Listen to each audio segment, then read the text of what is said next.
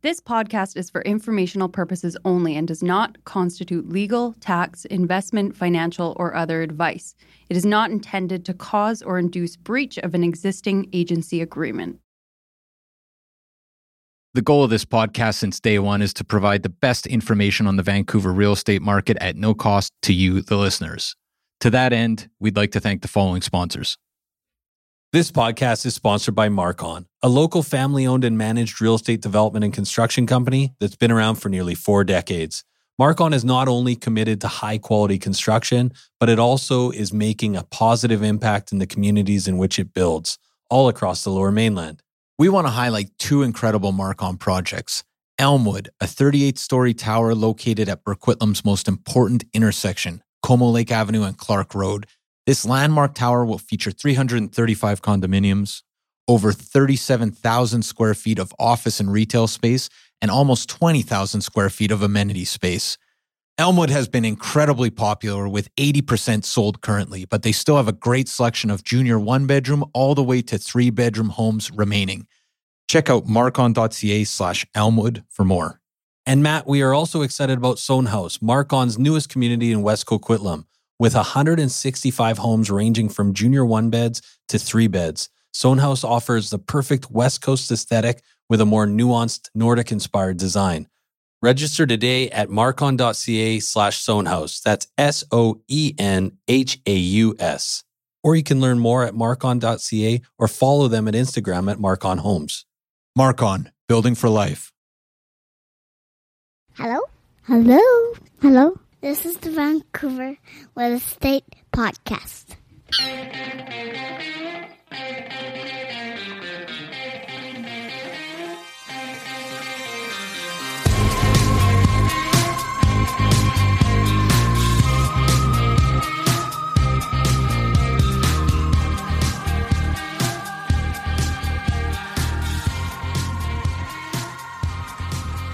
And welcome back to Vancouver Real Estate Podcast. I'm your host, Adam Scalina. And I'm your other host, Matt Scalina. And today we've got an excellent episode for you. We always do. We've got Mike Hofer back, managing broker from Century 21. Yeah. By popular demand. Mike was great when he was on before, and a lot of people really liked what he had to say. So we brought him back to address a different topic this time. One near and dear to his heart. Yeah, Vancouver millennials and the struggle to stay in the Lower Mainland. So I got to ask you, Matt, why are we talking to somebody who has purchased properties in the 80s? Obviously, he's not a millennial. That's right. Why Mike is such a great guy to talk to is, A, he has 30 years of real estate experience, right, or 30 plus years, and he has 3 kids, and they're all in that age category of, so they are millennials, 18 through 34, I think is at least how. Right. So does that, what if you're on the cusp, which neither of us are? No.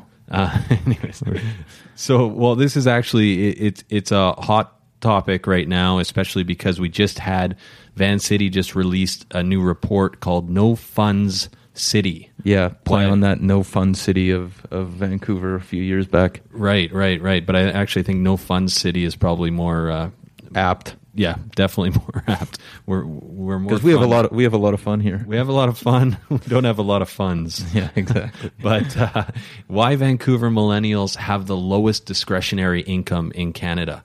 So basically, the takeaway of the article is saying that of the 10 cities that they analyzed, the largest cities in the country, Vancouver millennials have the lowest discretionary income. Yeah, they fare the worst. It's the most difficult place to live, to make a go of it, to save funds, actually to make out even just break even and stuff. Yeah, just to break even for sure. So some of the highlights of the article, number one, if a typical millennial couple purchased a property in Vancouver at an average cost in 2016, they would go into debt about almost $3,000 a year. Yeah, and so they're using general numbers here, right? So the average couple, 2 people working 18 through 34, the average income is $72,241. And what they've done is they calculate how much a property costs per year. And this is a single-family home, mind you. Right. How much the average single-family home costs per year, which is $44,354. Right. Then they add on taxes, healthcare premium, food, utilities, public transport, clothing, to come up with how much money's left over to grab a bite to eat, go to the movies, put a little money away. And in this case, not only is there no money to do that with, it's minus $3,000. So just to put that into perspective, maybe we can talk about other Canadian cities. Yeah. So, for example, in Edmonton, what would we be looking at? Yeah, Edmonton fared the best out of all the Canadian cities, although potentially with Alberta's economy on the slide here, it may not be like that forever. But yeah, you have the numbers in front of you. I do. So in Edmonton, your discretionary annual income is about $47,000, which is the highest actually in Canada. Yeah. So that's a lot of money. Yeah, and then so from there it goes Edmonton, Calgary, Ottawa, Halifax. In the middle, right in the middle is Kitchener-Waterloo, where the amount of disposable income is about $30,000. $30,000. So still considerably better than negative $3,000. Laughing through the tracks of my tears here. Yeah, no kidding. So I guess what the report establishes is what we're seeing, and if you are a millennial listening out there and you're having a tough time saving, there's a reason for that. And this report is basically solidifying what everybody's been talking to. How is the next generation of home buyers going to get into the market, and also if they do get into the market, how are they going to make a go of it? Yeah. So, well, I should say the other thing here is that negative $3,000 looks really bad. Of course, that is a single family home. Right. Everybody knows the prices of single-family homes in Vancouver are through the stratosphere. So it is a little bit easier if you're looking to purchase a townhome or a condo. Right. So instead of minus $3,000, using those average numbers for townhomes, you're looking at $9,548 discretionary income at the end of the day, and condos, of course, even more, just with the price brackets being what they are, $16,422. Still considerably lower from the average. And I would imagine that the average in Kitchener-Waterloo, you're probably talking about the detached. Exactly. So you're getting a proper house with a yard and still having a discretionary income of $30,000 a year. Yeah, so basically, if you're talking about a one-bedroom condo in Kitchener-Waterloo, right. Yeah, you're doing considerably better than $30,000 to discretion. And the other thing to say, just before we move on to some of the recommendations, this is not including if you have children, right? Right. So the average, I have a 4-year-old, we pay about $1,000 in daycare costs a month. The average, because it's more expensive for younger kids, is more than $1,000 a month. So when you tack that on and all the other associated costs of having a child, the numbers are basically appalling for making a go of it if you're between 18 and 34 here in Vancouver. So they get kind of to the root of the problem, and I think it's a very thorough report. What are some of the ways that individuals and government, financial institutions, how can we actually try and curb this issue? Yeah, so there's a bunch of they break it up in 3 different ways. They have recommendations for government at the federal level down to the municipal level. Right. They have recommendations for financial institutions and then individuals.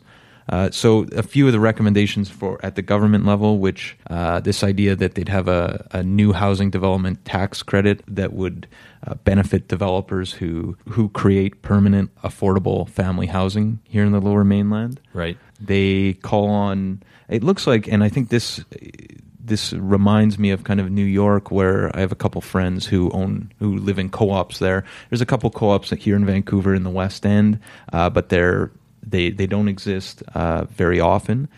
So co-ops you can usually get in a little bit cheaper, but what the report points out is CMHC requires 35% down, which excludes a huge swath of the purchasing public. Right. Well, it's challenging, definitely. There are several co-ops, but you think about that who has 35% down to put on a co-op, even if it is maybe quite a bit cheaper than say an actual strata freehold property, right? Yeah. So they're calling on CMHC to change those rules, and one would presume more co-op housing would be in the cards there. And then the other interesting, they had a couple others, but the one that struck me was repurpose public and community-owned lands to build family-friendly and affordable housing as well. Right.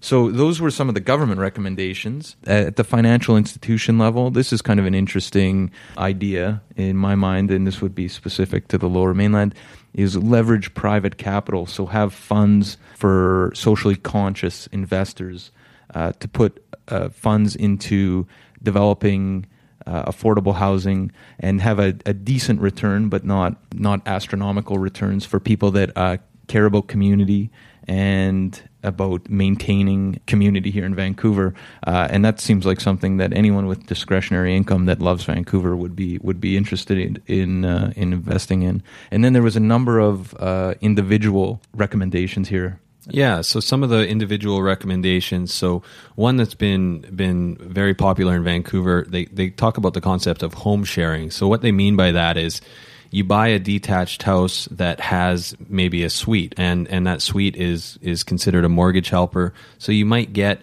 say $1,200 for the basement suite. Well, for approximately every $400 that you're getting in income generated by the suite, that's taking down about $100,000 worth of your mortgage payment. Right. Right.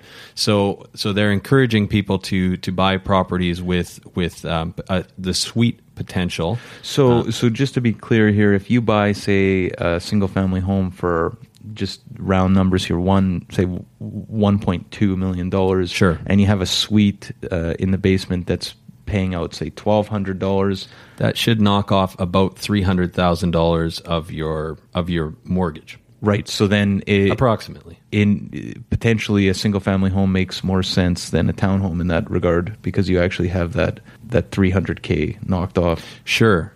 There are actually very few, but there are some townhouse developments that also have a suite. So Avalon Muse in Southeast Vancouver actually had that option. Sure, and I can think of a few in South Burnaby and Southeast Vancouver that have had that option as well. So something like that is an opportunity as well. But anything that home sharing is pretty prevalent in right. Everyone's taken this up already, I would say. So in addition to home sharing, you have this co-ownership idea as well. So I'm actually seeing this happening quite a bit lately. Is young couples buying either detached houses or townhouses together. Mm-hmm. Right? Mm-hmm. And then basically living together but sharing the costs. Taking the single family home example again, I mean, you'd have to have the terms spelled out fairly clear, obviously in this case. They'd have to be really good friends. Yeah. potentially family as well. But in the terms of a regular East Van house often has a suite in the basement, so you'd have, say, the party living upstairs pay 65-70%, sure, whatever you came with, and the other group coming up with 30-35% of the down payment, and, right, and break up the mortgage that way, and then you take on obviously a less risk and less cost. Right. So they also talk about this idea of co-op housing. So they're basically saying because co-op housing is cheaper, that individuals should start thinking about co-op housing, and especially if CMHC doesn't require that 35% down, that could be another excellent opportunity. And just to be clear on co-op housing, that's when you purchase shares into the larger, so you actually do own the land, but you don't have unit entitlement. Exactly. You actually buy shares into the co-op. It operates more like a business. Mm-hmm, mm-hmm. Right. And the last two kind of tie in together. One is this idea that they're making the case that housing is for housing. In other words, maybe that part of the reason that our market is where it is because so many people have been investing in our market for financial gains and not for the primary purpose, which is to offer housing. And we've actually had people contact us and ask to speak to this issue. Sure. I don't know if this is the right venue for that, but one thing I would say to this idea is it's a little bit, in my mind, the toothpaste is kind of out of the tube. Here, we live in a city that's on the map globally.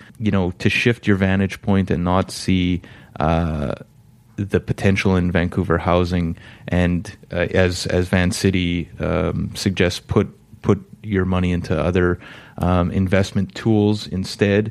Right. And it it seems like, yeah, go ahead and do that. You might be the only one. And it's kind of hard to imagine everybody shifting away from this idea that Vancouver real estate is a really smart investment move. Especially when you think of other investment tools generating a 27% return like condos did last year. Yeah, right? Exactly. So, exactly. And then the last one is advocacy and government regulation. So basically that people need to kind of rally together to make sure that government restrictions are in place to provide proper affordable housing, and then obviously to advocate for all of the government regulations and financial institution regulations to kind of come to terms and kind of demand that housing is a right. Yeah. Hey, fair enough. Definitely. So moving on then. So why don't we see what Mike Hofer has to offer? He's got some recommendations for individuals as well. Hope you enjoy.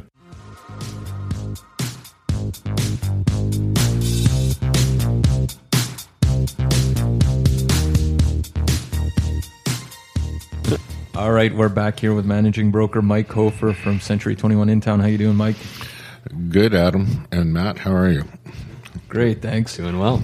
So we got you back on the podcast. We had a really great response to you coming on last time, and now we've decided to engage you on a different topic: how to stay in the Lower Mainland. Advice from your dad. And we say that partly because you're a dad, not our dad, but also because everyone's dad around here. But also because we know that you have 3 kids, right? Yeah, I have, I guess, 3 millennials. My boy is 22, my middle daughter is 20, and my youngest is 18. All are in university. Okay, great. So speaking about your kids, so do you have a personal strategy? Obviously, the context of this is we've heard a lot about affordability in the Lower Mainland, and a lot of people expressing that they're going to be leaving Vancouver because they just can't afford a home here. Yeah, it seems, whether or not it's anecdotally or in reality, but every second or third person I speak to is talking about potentially leaving. So we'd like to get your thoughts on it. Well, it is a concern of mine. It's tempered by the other thing is, do they want to stay in Vancouver? My son is working on web-based applications. He's in the SIAT program, which is Integrated Arts and Technology at SFU. He has friends that are making pretty close to 6 figures in the States without getting their degrees finished. He has had invites to go down there. My daughter is, my youngest one is in animation and has a thing about anime in particular, and I wouldn't be surprised to see her spend some time in Japan since she's learning how to speak it. But in terms of strategies for having them stay here, quite frankly, I'm just trying to keep a stake in the game by maintaining as much of the real estate that I have and that the family has as a whole, and just following it all, trying to, myself personally, maintain a modest lifestyle. And at the same time, too, trying to get my kids to understand that there's certain things that you don't need to do now. I'm going to call it delayed gratification, or eat your vegetables last, or your dessert last, or whatever, but eat your vegetables first, sorry. Because as I see them, I've done a little bit of reading about millennials. I think they get a bit of a bad rap. I think in many ways they're much farther advanced than I would have been at their age, much more mature, much more tapped in. So, but the challenge for them is to get ready for life after you leave the home. And I think it's an obligation on the part of parents to try and chip in for them. There are some different strategies, of course.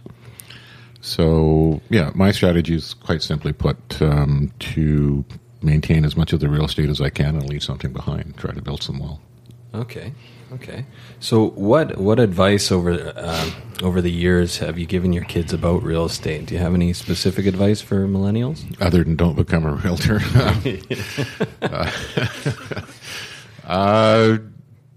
just that it's important to have it. Whether the market goes up and down or not, it is probably very consistent. Real estate has bailed me out of my difficulties from time to time. It's proven to be the single best investment I can.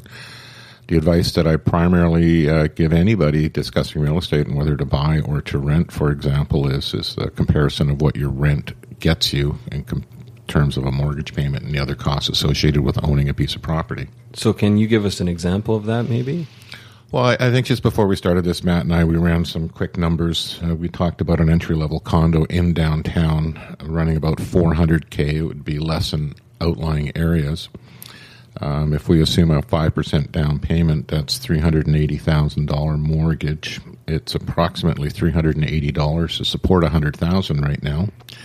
Approximately $240 in maintenance. And approximately $50 per month in tax. That brings a total of $1,734 for a condo downtown that would rent for $1,850. What's getting in the way of that, however, is the current bank rules, where it's getting brutally difficult for anybody to get financing.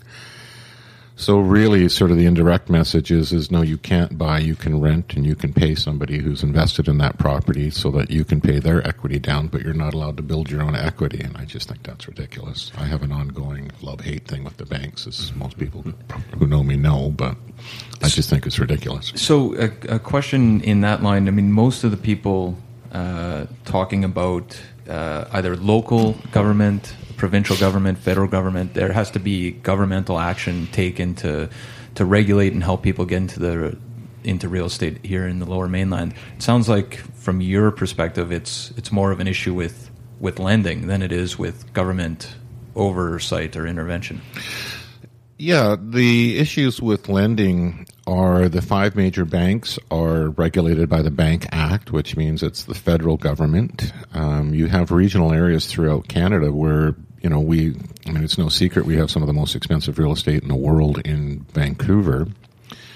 So our issues are not the same as they might be in Calgary or Winnipeg or anywhere else. So the federal government can't come in and legislate. I don't think you can legislate free enterprise. And we are in a market that is supply and demand. Currently, the demand is greater than the supply, so that's why we've seen the market that we have, although we're in a transitional market now. So, the lending rules, if they want people to stay here, then they have to make it so people can buy here rather than rent from people that don't live here. So on a provincial level, they do try to offset some of the PTT. But, there's thresholds in place in there, and then it's not always the easiest, and quite frankly, it's not a huge help at that point. Yeah.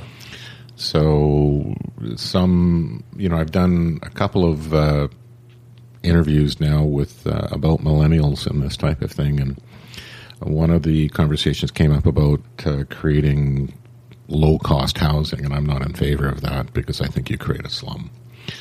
And you can also indirectly create a caste system.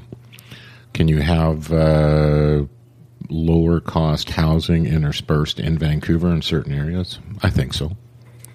Another thing that we're seeing now, which is a new trend, it's come out in the last few years, where municipalities are mandating that new developments carry 3 bedrooms. 3-bedroom units, and that's to keep a family unit intact. Mm-hmm. Yeah, the 3-bedroom in Vancouver I was talking to somebody the other day who referred to it as the unicorn, right? That's everybody's looking for it, and it's still tough to find. So is everyone looking for a unicorn? I think it's something. Well, it was the white-spotted leopard. Yeah, something very rare. There's a certain individual in Vancouver that's quite famous, and if he had his way, Vancouver would be completely redeveloped into 240 square foot apartments. More unit sales.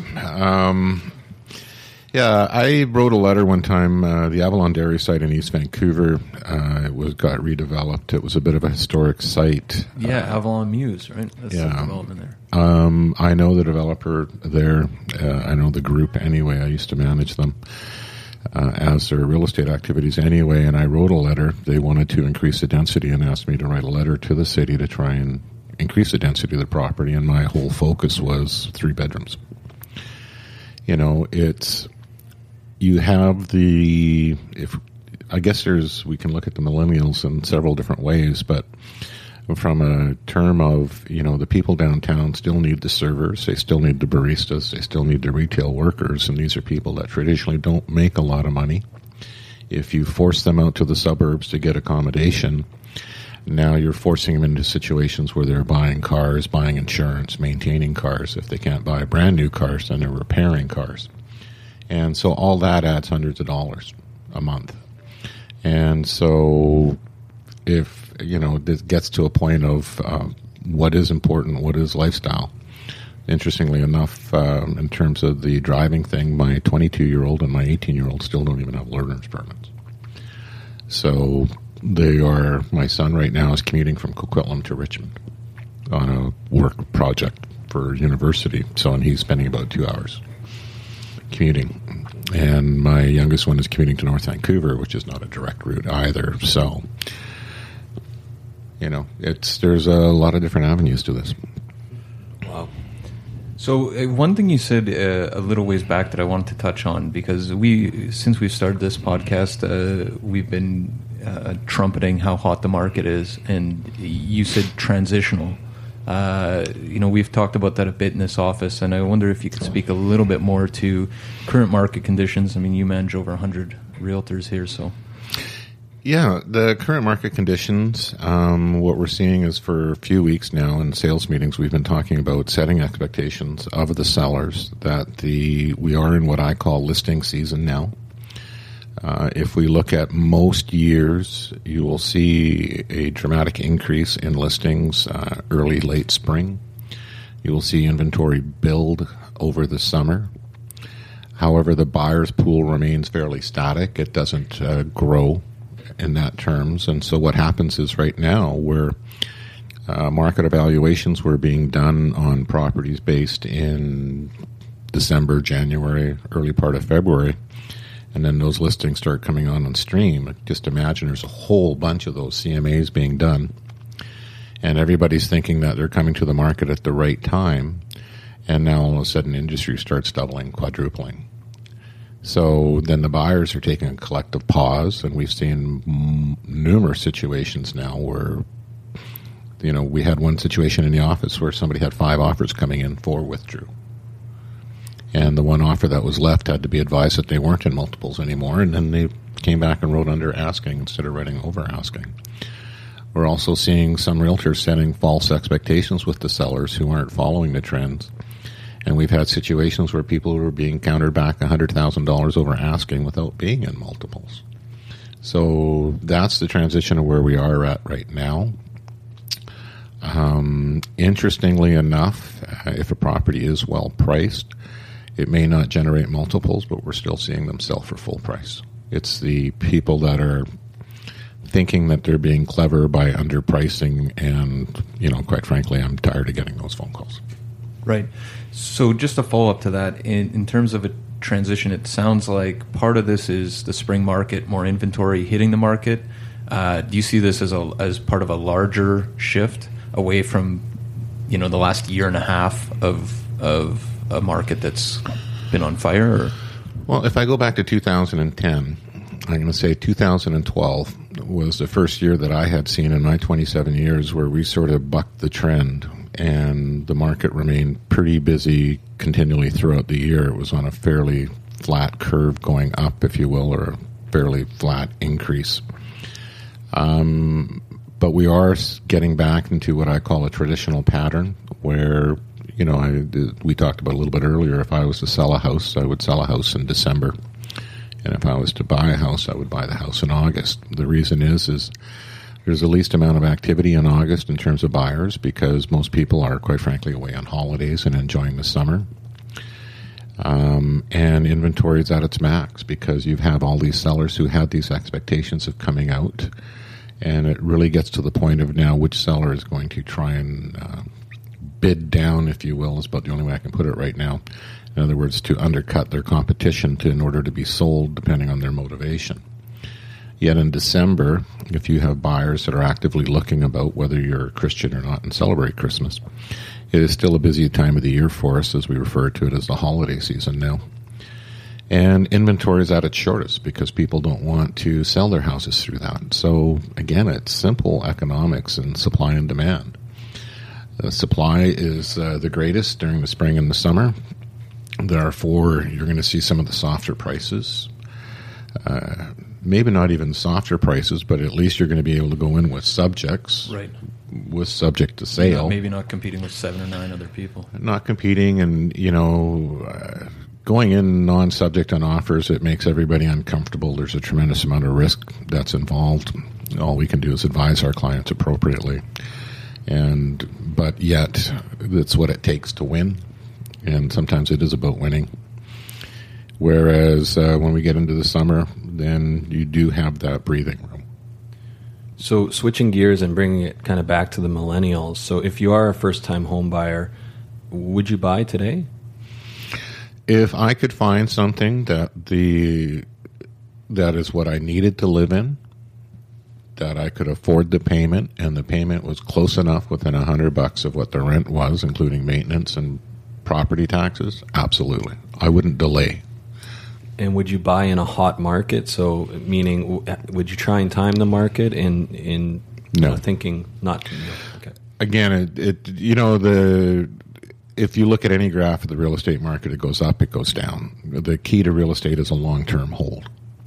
So if you're going to get in and trying to do a quick score and a quick hit and get out, I don't think you should buy. The reason is because you're losing so much money in soft costs, commissions, lawyers' fees, taxes, if possible penalties on mortgages and stuff like that. So everything goes up. If you buy a place in a hot market and it goes down 6 months in a year, absolutely, then maybe that wasn't the best idea. That's the way it will feel like at that time. However, hold on.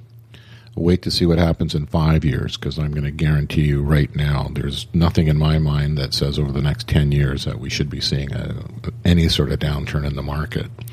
Get in. Get in, and if you can make the payment, do that. Mm-hmm. So on that note, obviously in Greater Vancouver there's a lot of great areas. I know that now downtown has almost become unachievable for a lot of millennials. What other areas in Vancouver, where would you encourage people to look? And is there an area that you think has a lot of potential? Where do you want to see your kids invest? Well, I'm a big fan of dirt. I'm not necessarily a big fan of condos per se. They do go up like anything else, but not at the same rate. I think for us right now, the keys are anywhere where you have transit. You look at what's going on with Brentwood now. You look at what's going on with Lougheed Town Center. Well, not even Lougheed Town Center. I was Port Moody, thinking of Metrotown. Sorry, but Metrotown has SkyTrain. Some of the Surrey places have SkyTrain now. New West as well. New West has SkyTrain. Coquitlam, we're looking at what they're calling the Blue Mountain Corridor, which ironically is nowhere near Blue Mountain Street. But, we're seeing those towers coming in. And, for example, in Coquitlam, it's all surrounding around the Evergreen line, which runs from will be running from pretty close to Coquitlam Center, up through Port Moody and down, we call it Clark or North Road. And Bose is in there now, Beatty's in there now, and we have multiple towers going up. So anytime you're on that, because it's a half an hour train ride to downtown. And another thing is to consider is if you live in an urban area or if you work in an urban area like Toronto or New York or Chicago, people don't think anything of sitting on a train for 90 minutes going to work. Right. So I'd like to float this idea out there. You can sit on the West Coast Express, have Wi-Fi, your latte, take a 45-minute train ride from Mission, BC to Vancouver, and, you could buy a house probably for $200,000-$300,000 out in Mission. Don't quote me on that, right? But certainly I know that a little while ago I had cause to look at what the condo prices were in Coquitlam and this type of thing. And, one-bedroom condos in fairly new buildings were achievable under $200,000. So that's a $10,000 down payment. And, your maintenance and all that sort of stuff, it's below what you're paying for rents. Because the interesting thing is although you get higher rents downtown than you would in other areas, the outlying areas, the rents don't go down that much, not for the accommodation. Right. Another option for millennials buying real estate is buy it with someone else. I think that's going to be more and more of a trend where you have 2-3 couples buying a property. Right. Which might give you an opportunity to get dirt then, maybe. A house that has 2 or 3 suites. 2 or 3 suites, or, even 2 suites. I liken it back to an Italian wedding I went to, where, aunts and uncles were coming up and dropping off envelopes at the table. And, those envelopes were anywhere from $5,000 to $15,000 each. And the couple goes buys a house, and then they rent the house out, and then they go and move into the basement of mom and dad's house until, they get a bit more of a stake and the equity goes up so that they can do it. Right. So it sounds like, based on your advice right now, in terms of just giving, millennials, people under 35 that are trying to get into the market right now, get into the market, outlying areas where you can actually, it's still achievable, is still a very good idea. Just close to transit. Close to transit, that's the key. Right. And I'm going to stress one other thing here too. It's modest lifestyle.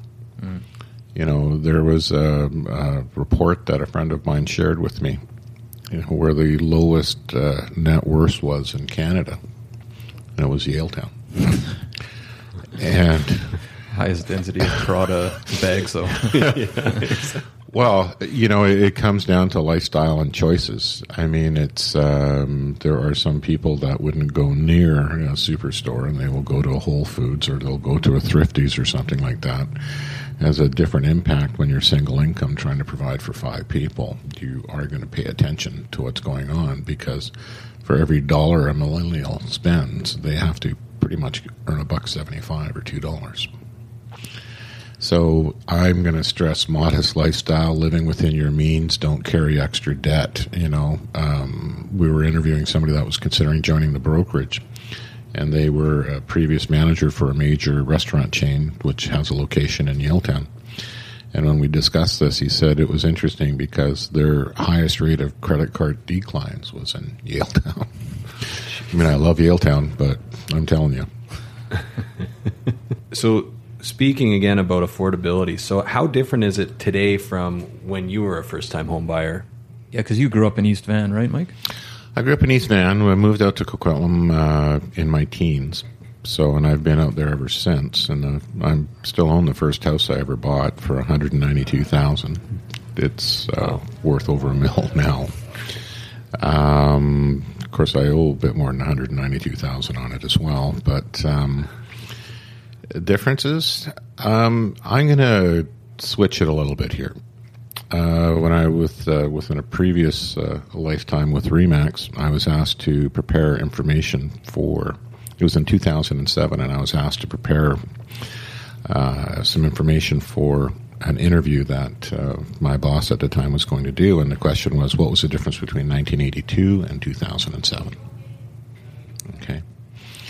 So in 1982, we had 19% interest rates. Versus in 2007, 3-4%. I believe, now don't quote me on this, but the real estate had gone up 600% in that time. What was interesting was what had not changed from 1982 to 2007, and that was average household income. So in 1982, 28% of household income went to support a single attached bungalow. In 2007, 68%. So that's the difference. So now if we want to go back to where we were in 2007, I'm going to suggest that our market's at least 50 to 60% higher. And if household income did not go up significantly from 1982 to 2007, I doubt that it's gone up very much. Right. So you're probably pushing pretty close to 70-80% of household income going to support that single attached bungalow. So occasionally in the Vancouver Sun, you read an older journalist write about, it's always been this hard, quit the whining millennials. It sounds like you're actually suggesting the opposite. I think the best thing we can do for the millennials, and Spock being that because I'm in the Leave It to Beaver generation, they're incredibly plugged in. The demand or the need for them is to get unplugged as much as possible. They need that physical contact. They need that one-on-one. I was reading an article, what does a millennial look for in a real estate agent? Well, it was to digitize the information and all this sort of stuff. Right, I saw that. But at the same time, too, it still emphasized the importance of that physical contact and that personal touch. I look at my three, they're dealing with anxiety issues. One is meditating, one is off caffeine, the other one's working out.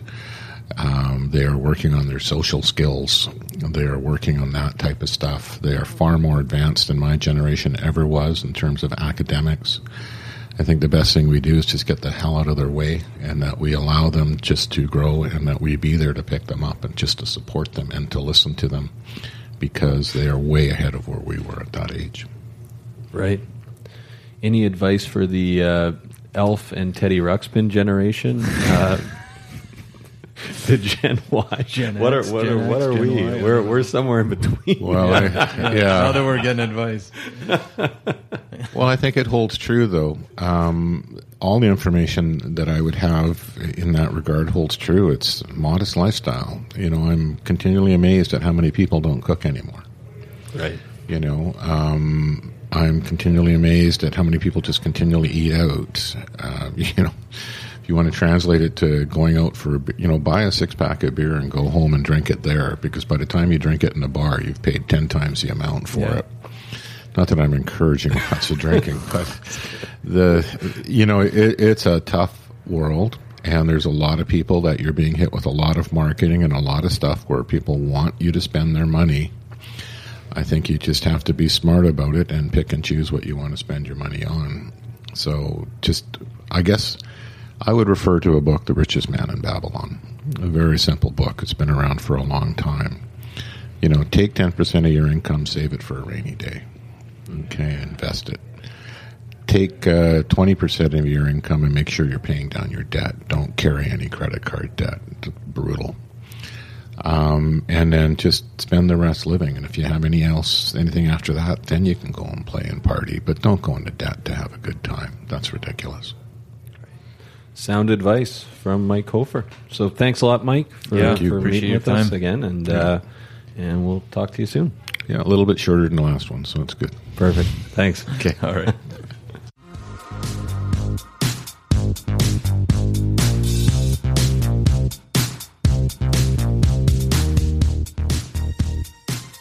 So that was our talk with Mike Hofer, managing broker at Century 21 In Town Realty, part 2. Yeah, Mike's a great guy, always kind of straight from the gut, and interesting guy to listen to. Yeah, well, he's got a way of making a point through telling stories that I really enjoy, and it makes it way more interesting. So, for sure, yeah, good stuff. One of the takeaways that stuck with me here is that Mike is against government regulation. I think more generally that might just be part of his ideological perspective on the world. But one thing he does advocate for in our discussion is lenders loosening up in terms of lending money to millennials, and right. It's kind of an interesting idea. The flip side, and I'm sure some of the people listening are probably thinking of the U.S. before the crash in 2008. That when you run really loose in that department, it can lead to some pretty damaging effects. But it is worth thinking about. Why, if you can afford to pay a certain amount in rent, and potentially you're going to be doing that for the rest of your life. why Sure. shouldn't you be able to get into the market and potentially be building equity and create a little bit more stability there? And the offshoot of that, though, is you think about the fact that part of the reason we are so popular to foreign investors is because we are fiscally conservative, right? Our government does have, I think, more stringent regulations than they did have in the U.S. in 2008. So Yeah, exactly. So actually, that's an interesting point, right? That perhaps it would have other repercussions for our market. Yeah. But it's an interesting conversation for sure. So what we should say is we do have a Facebook page now. Yeah. So kind of switching gears here, we've got a Facebook page where we'd love to kind of continue on the conversation. If you guys have any questions, if you want to engage us, that's a great place to do it. Yeah. Also, we really appreciate the reviews, so please do keep them coming on iTunes. And pretty soon, I don't think Google Play is quite hit, but we are, for any Android users, we are actually now, we've been approved by Google Play. It's just taken quite some time to actually get onto their list, I believe. So we'll look forward to that coming. Other things, Matt, that you want to mention? No, I mean, I'd just like to say, we've been getting some really great emails and feedback and questions, and keep those coming. Really appreciate it. And For sure. if you want to get in touch with me by phone, 778-847-2854, or at matt@scalinarealestate.com. Or you can try me at 778-866-4574 or adam@scalinarealestate.com. And never forget about that nonpartisan email. info@scalinarealestate.com. All right, guys. Thanks for listening, and Have we'll a great speak soon. week. Take care. Bye. 2000 Faces for Radio. Subscribe today.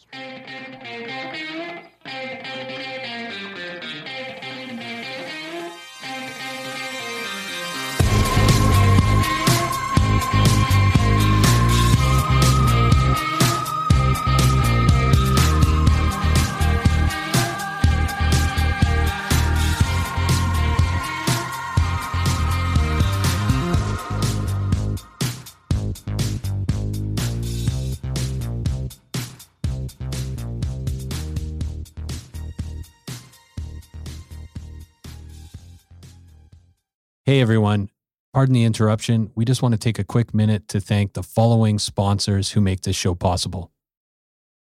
This podcast is sponsored by Common Ground Consulting. Are you developing in the Lower Mainland? Common Ground Consulting is a development management and consulting company with experience in single-family, townhouses, multifamily, and commercial developments. What I love about Common Ground, Adam, is they manage the whole development process, from due diligence and feasibility reports for initial purchase of land to completing rezoning, development permits, and building permits. They streamline the whole process with strong relationships with sub-consultants and municipalities and a deep understanding of all city requirements. Common Ground Consulting. Feasibility and efficiency prioritized every step of the way. Learn more at commonground-consulting.com or 604-807-6419.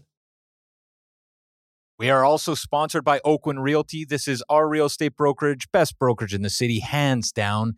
If you are in the industry, a new agent, an aspiring agent, somebody just looking to make a change, new culture, new energy, new resources, head over to oakwyn.com/join, type in VRP 2020. That's oakwyn.com/join, type in VRP 2020. Not only do you get to meet Michael Morgan and the gang, the bigwigs over at Oakwyn, you get a huge incentive for first going to oakwyn.com/join, typing in VRP 2020.